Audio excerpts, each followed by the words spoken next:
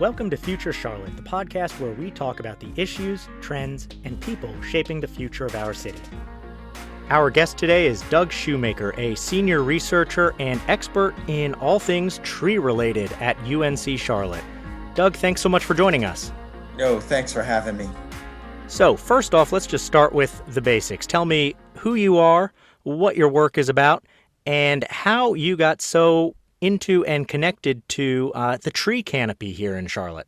I serve as the Director of Research and Outreach at the Center for Applied GIS at UNC Charlotte. And so that's a handful. What I really am is I have a doctorate in forestry, and I specialize in something called landscape ecology. Now, ecology is the study of the relationship between organisms and their environment or each other. Landscape ecology takes those understandings of relationships and spreads them over a landscape.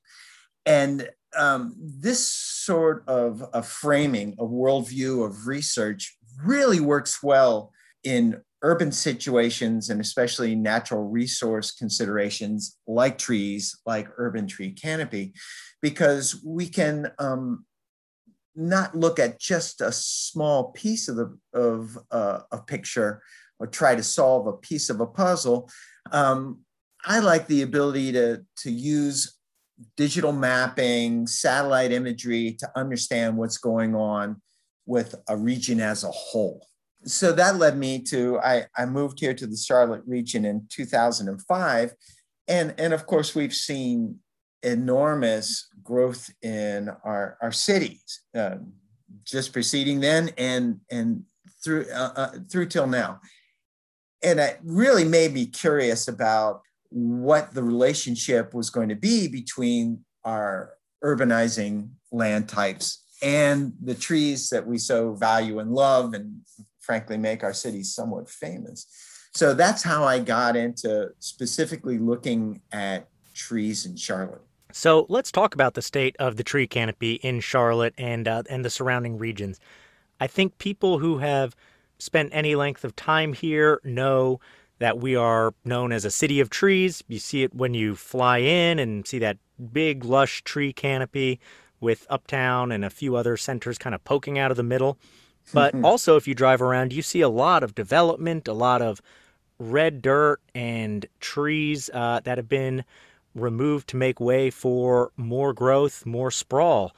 What is the state of our tree canopy, and what changes have we seen in the last several years? Well, first, I want to say that this region grows trees really well. We've got ample sunlight, we've got ample water. It's a fantastic place to live if you're a tree. And as such, Charlotte maintains one of the highest tree canopy percentages of larger cities in the nation. We do have a lot of trees, but is it enough? Even back in, with factors like climate change affecting how we live our everyday lives, as far back as 2010, the City Council recognized that trees were an integral part of the green infrastructure that it makes Charlotte so attractive. And they set a goal of having a 50% tree canopy by the year 2050. So they adopted that resolution in 2010. And at that point, we were only a couple percentage points away from hitting 50%. So that made it look like it was going to be a slam dunk. However, with the Great Recession over, particularly starting in maybe 2013, we saw a huge amount of new development come back to the city. And we can talk about tree ordinances and tree saves. I'm not exactly a policy expert, but we can see that when new developments come in, when there's new infill sites, they really remove most, if not all, the trees and put up houses. So anecdotally, that created a lot of curiosity around what what the losses were, and do they aggregate to something that's meaningful. So working with the local nonprofit Tree Charlotte, we contracted the Forest Service, working through the University of Vermont Spatial Analysis Labs, to look at the satellite imagery record between 2012 and 2018, which was sort of the last date that we had good satellite imagery for. And we found that our tree canopy declined from 49% in 2012 to 45% in 2018. So that's a net loss of almost 8,000 acres over that time span. And if we took out the amount of new growth from trees during that same period, we lost almost 10,000 acres between 2012 and 2018. That's like 3 football fields a day for the city. And that's a really, dramatic statistic. And I think when you and I wrote about that and put that out there, we got a lot of attention for it. But I don't know necessarily that it's possible to grasp the scale of that, because it's so many little losses happening in different places. It's such a large geographical area. It's kind of hard to wrap your head around that, because it's not like we're seeing every single day 3 football fields contiguous to each other being mown down. Do you think that the dispersed nature of tree canopy and the way that hundreds of thousands, if not more, owners each own little parts of it kind of makes it tough to think about it as a whole and its value as a whole? It really is. And, as a scholar, I think of this as a complex system where decisions that are made on the ground of whether to remove a tree or to put in some houses, where they seem to be local decisions. And, when you go to get permitting and zoning, it's treated like a local or even site level decision to take these things out. But when so many people are doing these things, aggregate into these macro patterns that we're seeing of loss. It's a lot like the old story of the frog in the pot of water. You can place a frog in a pot of cool water, and the story goes, if you slowly increase the temperature of it, the frog will never jump until it's too late and it finds it's in boiling water. So that's why studies that look at the region as a whole and produce strong visuals like maps of this is where we lost and these are the places where we gained, and you can sort of get an idea of the magnitude of the problem, are really useful for moving the public dialogue towards thinking more of Charlotte as a whole rather than my home or just my neighborhood. So the frog in the boiling water, of course, also calls to mind climate change and the rising temperatures that we are experiencing locally in places like the Pacific Northwest and Portland, and globally. There's been a lot of press coverage around trees lately and their role in urban environments in maybe abating some of that. Let's talk about why we should care about trees besides their aesthetic value. What are some of the practical values, both as it relates to climate change and heat mitigation, and more broadly? Why should we care that we have a nice tree canopy, or that we stay a good place for trees to live? Great questions. From a scholarly standpoint, trees provide what we call ecosystem services. And these are both ways that humans benefit from trees, both culturally and physically. So the one that's, if you've been paying attention, you understand that our nation is hotter, and our region, the water comes now in a different pattern. It comes in fast and hard with drought style gaps in between. So this was predicted by the IPCC, that this would be the pattern going forward for the Southeast, and it's here. Trees are the only way that at any scale that's meaningful that humans can offset some of these great global forces that are changing our world, really, and providing a new series of threats. So trees, let's talk about urban heat for a second. Trees cool the world in two ways. They intercept the sun's rays coming so they don't hit the ground and warm up everything underneath of it. Also, all that green living stuff that the branches are holding up in the air requires water, and that water is pulled out of the ground and it evaporates through the leaves, cooling it. Trees usually have about 13, they're 13 degrees cooler under a forested canopy than you are standing on a lawn, and probably even more if you're standing on blacktop.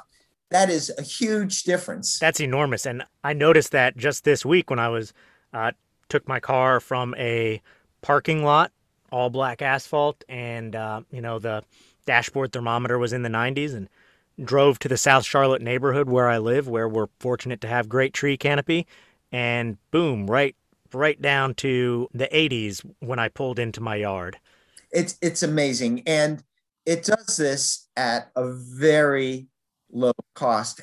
I was stunned when I really started diving into the of urban heat islands, or this effect that cities create when they have lots of impervious surfaces. By that I mean concrete and pavement and blacktop and roofs, right, which don't allow water to absorb and then re-evaporate. So when a city makes its own weather in its hot spots, trees are one of the only ways that we can counter that effect. I was stunned to learn that heat is the number one environmental killer of people worldwide and in the United States. It exceeds that of what you might think of floods, tornadoes, hurricanes. Heat is a number one killer, and we are really susceptible to that in Charlotte.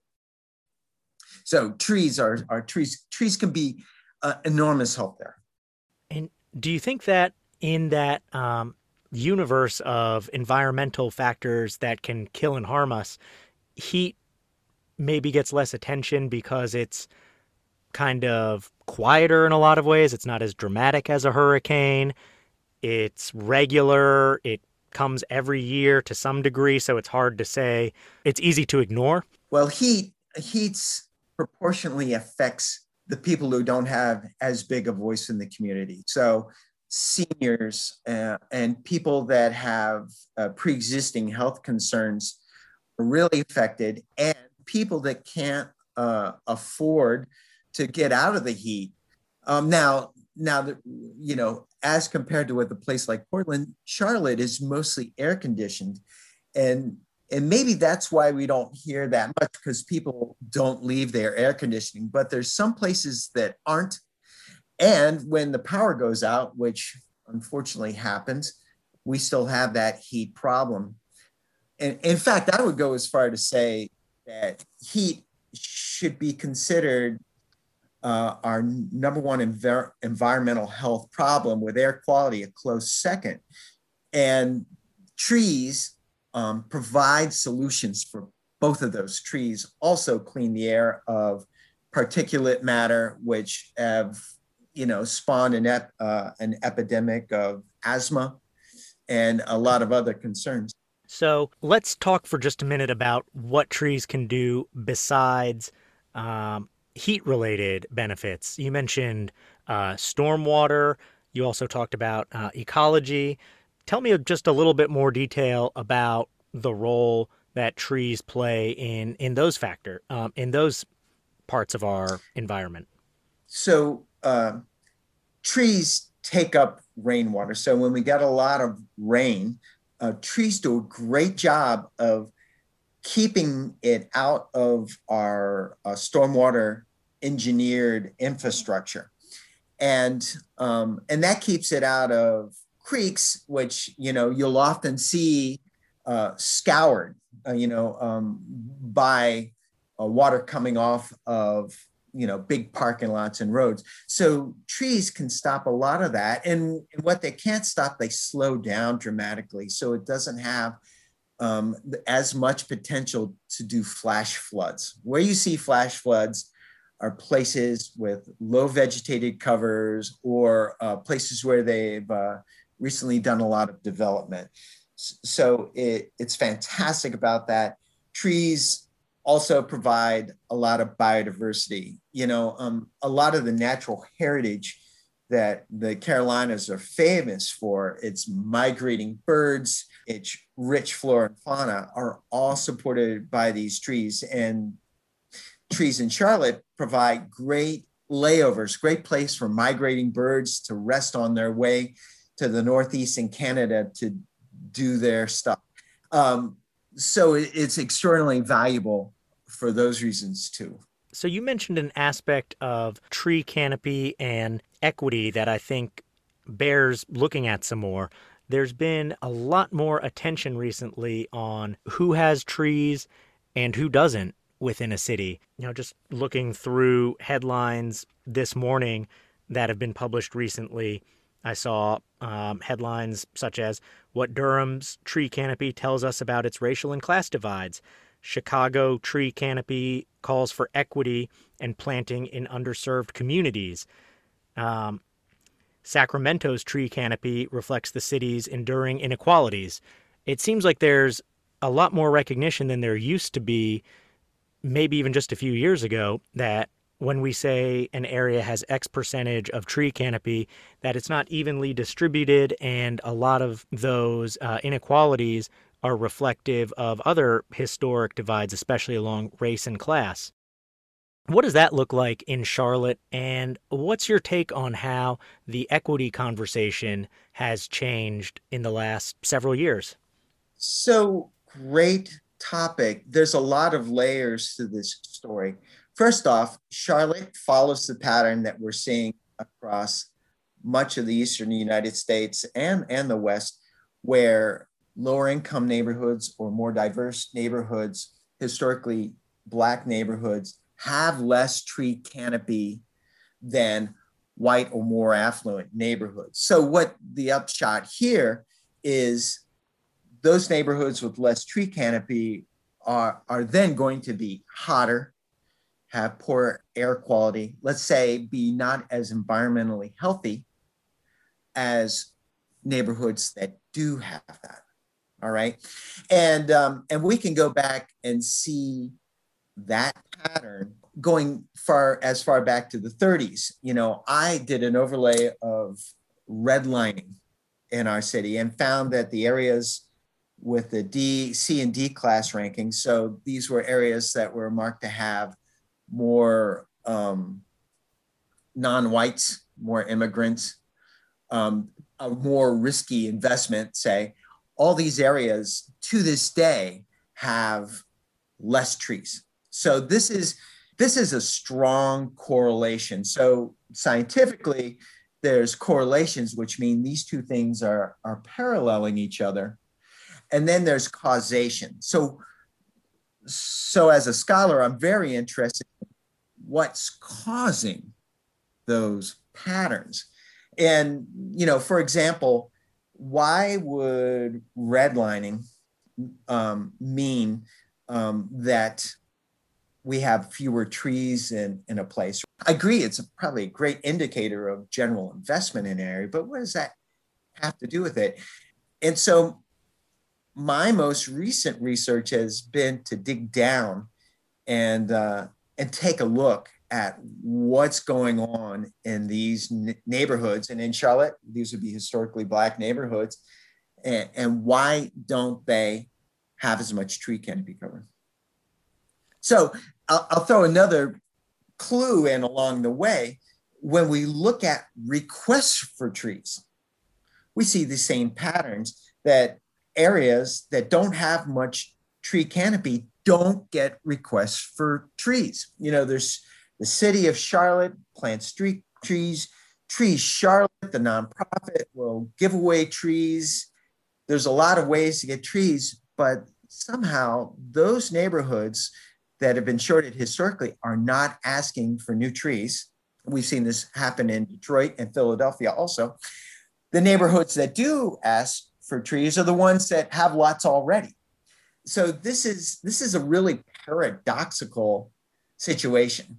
So Eli, may I just kind of launch on what we did and what we're finding Yeah, that would in be. regards to this? Mhm. Yeah, let's talk about it. What are you finding? What's your work looking at now? So we were able to partner with the Revolution Park neighborhood, and it's usually included in the historic West End designation, but it's on the West End. And this is a predominantly African American neighborhood. It's a lot of small single family homes. There's a wide range of ages. There's quite a few seniors there, but there's also young people. It's a great demographic. It's got some gentrification, but it has a good social network. And this is one of these places where we're able to go in and take a look and sort of ask these questions that, why aren't these people requesting trees? Why are they sort of hesitant to take up programming around maintaining and building the urban tree canopy there? So we did two things. We sent in some foresters from NC State's, the state of North Carolina's forestry department to measure. They went to 19 homes that were volunteers in the study and measured their trees, how big they are, and do they need care? What's their condition? And we also brought in an intern who went and gave a social survey to people that she was able to meet on the street in a casual atmosphere and answer some questions about their perceptions of risks, costs, and benefits of trees. Now, these results are preliminary. I'm in the process of writing them up now. But what we're finding is there is a substantial cost to growing trees in a neighborhood, on private land. So for all the public and common goods that trees produce, like cooling the environment, soaking up water, and cleaning the air, the costs are borne privately. And for the houses we went to, about 30% of all the trees that we measured required some sort of immediate maintenance. They were either dead trees that need to be removed before they caused a problem, or they were branches overhanging structures that could pose a hazard. All right. So when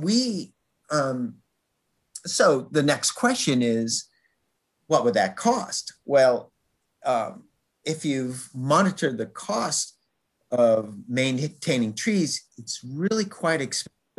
We believe that the neighborhood as a whole, so this is about 225 households, is on the hook for about $500,000 at bare minimum.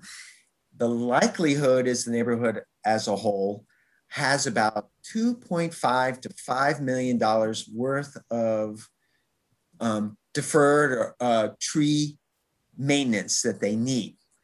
This is substantial. So this ranges from about $2,200. It starts at about $2,200 per household and goes up. All right.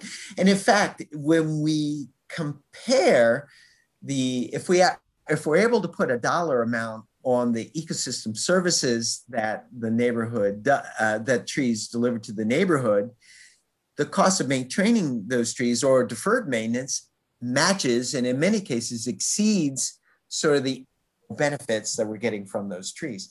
So this is a real problem.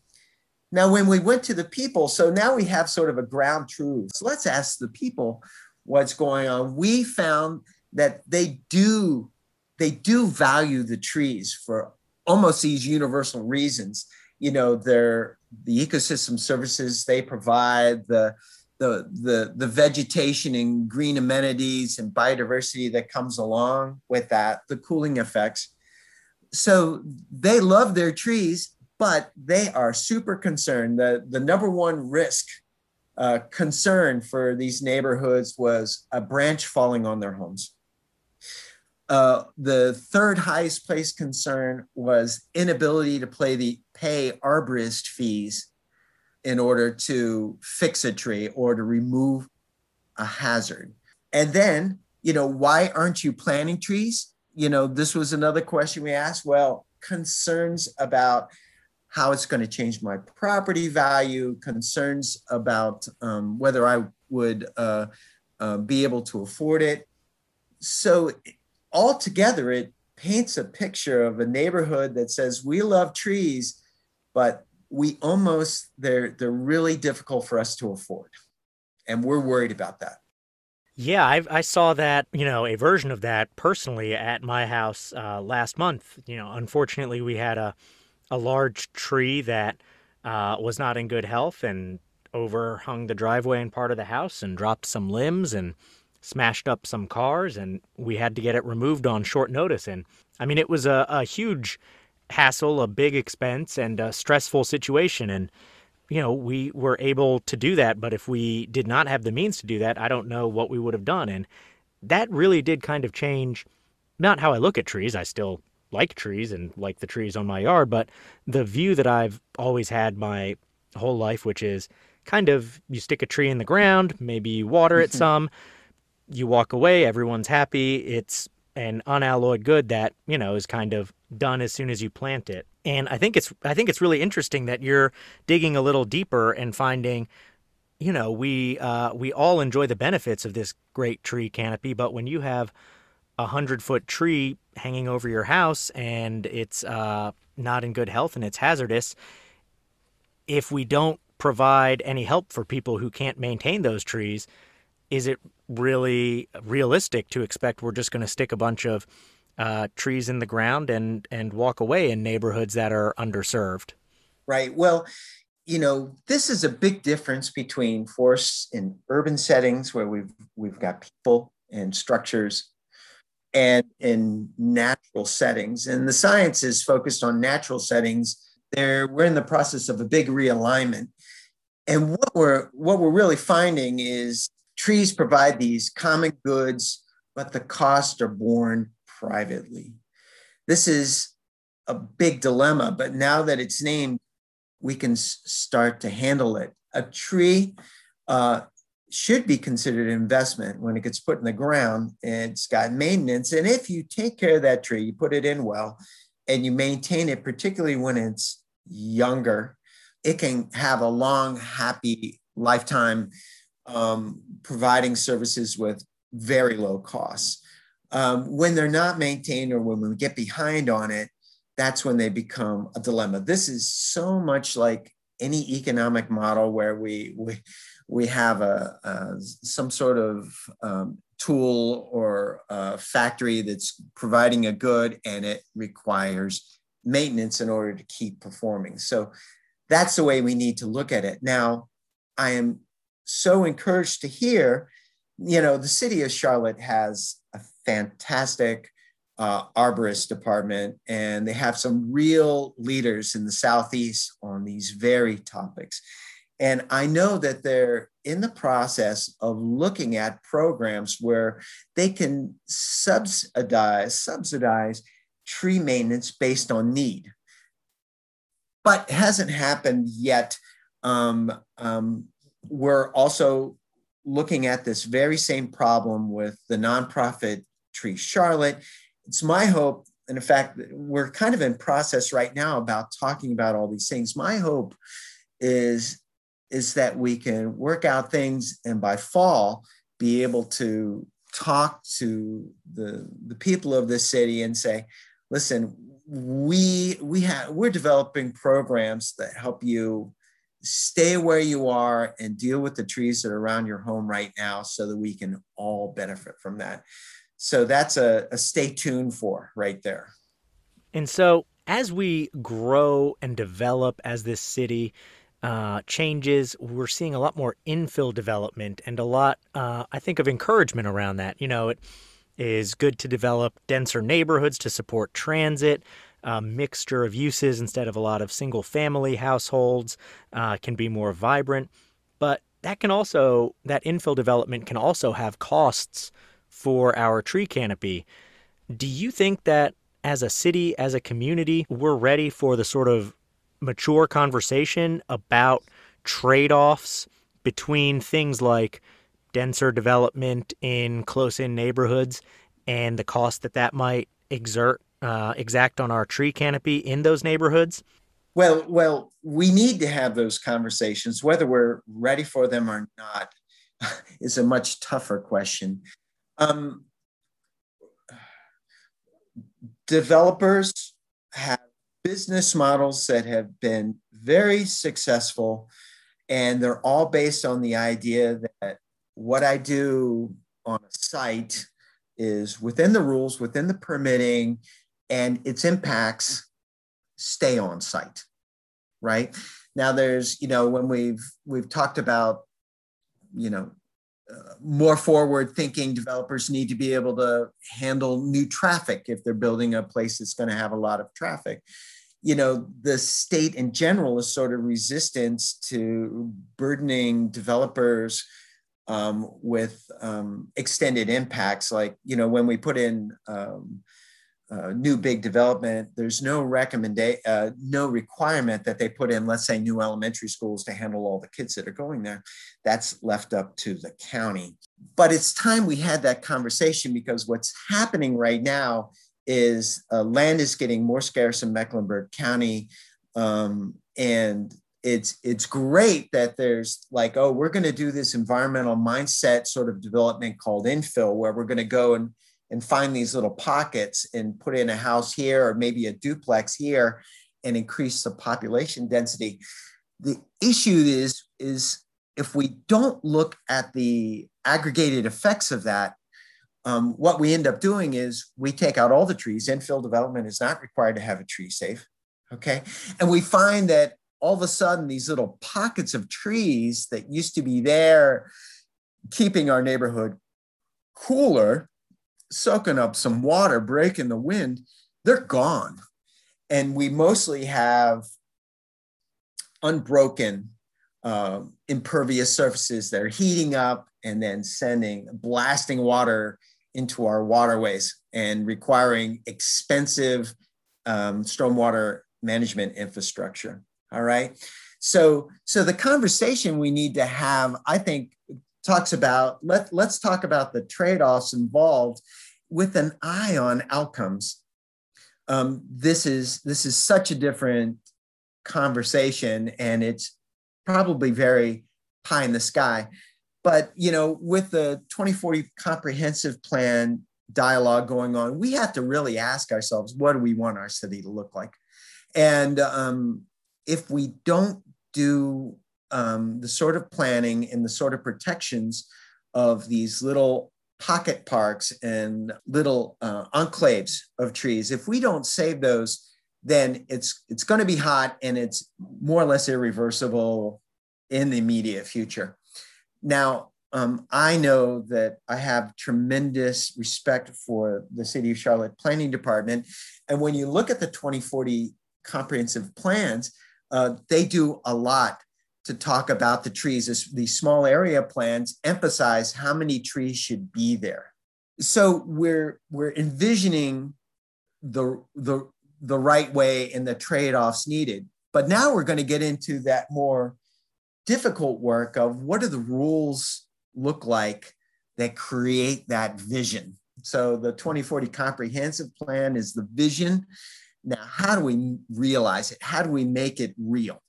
And that's why your podcast is super valuable, because people need to be informed. People need to take a look at their neighborhood and want to understand. And I ask them to start looking where they don't always expect. Don't always look at the real estate value. That will work itself out. But start to look at, what is my environmental health? Do I have the sort of shade and cooler areas? Do I have the places that we can get away and be quiet in? Do I have the elements of walkability so I don't have to drive everywhere? What would I be willing to trade off to have that? Would I be willing to have more density? Would I be willing to have a duplex or a triple decker over here? Or do I have to stick with my restrictive zoning single family home? What does this look like? It's a great conversation to have. I encourage us all that are dealing with that not to retreat to principle or sort of economic chestnuts, but instead say what really makes sense for the city I want to live in 10 years from now, 15 years from now, 20 years from now. Well, those are all good conversations to have, and a lot of them are very tough, as we've seen recently with the 2040 plan. Just single family versus duplex and triplex. When you start talking about where people live, their neighborhoods, and new rules and changes to those basic rules, you touch a lot of third rails pretty quickly. Yes, indeed. Indeed. We'll see what happens. Charlotte has been able to lead on this subject. Our 2040 comprehensive plan is far and away the most forward thinking in the Southeast. But there's also some convergence around there. You know, for the past couple of years, we've been battling with one of the lowest per capita acreage, parkland acreages in the United States. Charlotte ranks last in how access to green space parks. And I know that the county is looking at that now. The city is looking at that now. This and the demand for passive recreation, like the ability to go to a park, the access to greenways for exercise and to get out. You know, the pandemic revealed that we love our green spaces. We love our passive recreation. This works beautifully with this conversation that we need to have about what we want our city to look at. So there's a lot of momentum. And I would encourage everybody to take a hard look and try to imagine what our city should look like. Well, as we get to the end of our time here, I just have two more questions, and I'll throw them both out. The first is, what is your favorite type of tree? And the second is, if you could change anything, if you had a magic wand and you could change anything about our tree canopy, how we approach trees in Charlotte, how we think of trees, what would you change and why? So, favorite tree, and what would you change? I've known about this tree forever, but it's a real Carolina favorite, black gum. So this is not the sweet gum that makes all those irritating spiked balls that I step on in my bare feet and send me howling. This is a tree that has a beautiful, the leaves turn a beautiful bright red in the fall. It's got a very small berry. It almost looks like a little black olive, but it's tiny, that birds love. It's relatively fast growing. Fantastic tree. Check it out. Black gum. Black gum. Okay. I Yeah, like Nyssa that. sylvatica. Nyssa sylvatica. I think that's the Latin name for it. And so the second part, Yeah, if you could change anything about how we grow, how we develop, how we treat our tree canopy, how we think about it, what would you change and why? I think the number one thing I'd like to see is a move to smaller trees. Um, uh, from the survey that we've given in Revolution Park, and anecdotally, I know that smaller trees, so I'm saying something that maybe goes one story tall, like dogwoods or this gum tree. Those sorts of trees do so many of the ecosystem services that we expect out of a big willow oak or these bigger trees that dominate our city. Now, they do a lot of those same services, but they do it in a way where they're easy to maintain and they're easy to work with. So right now, our dominant strategy with the city planting trees is to plant. Now, I love that we're planting natives. They're very on top of that rather than exotic trees. They plant natives, but they plant really trees that when they're mature will be huge. That's that's a little bit of a radical position on my part, but that would be my wish for the city going forward. Get some trees that can provide us with the ecosystem services and the heat mitigation that we need while being a little more manageable long term, maybe, especially if we're going to keep privatizing so many costs. Exactly. Exactly. Well, Doug, thanks so much for joining us. I always like talking about trees, and where can people find out more about our tree canopy and your work if they're interested in it? Uh, if they would look up the Center for Applied GIS at UNC Charlotte, that's www.gis.uncc.edu. They can find out more about our center and the work they do. But I'd also recommend going and looking at Tree Charlotte. Tree Charlotte is a great voice for the city. They're able to work with a lot of private entities, and you can find them on the web too. Tree Charlotte, one word. Well, Doug, thanks again. Appreciate it. Hope you have a good day and get to go out and see some trees. Thanks. I plan on it.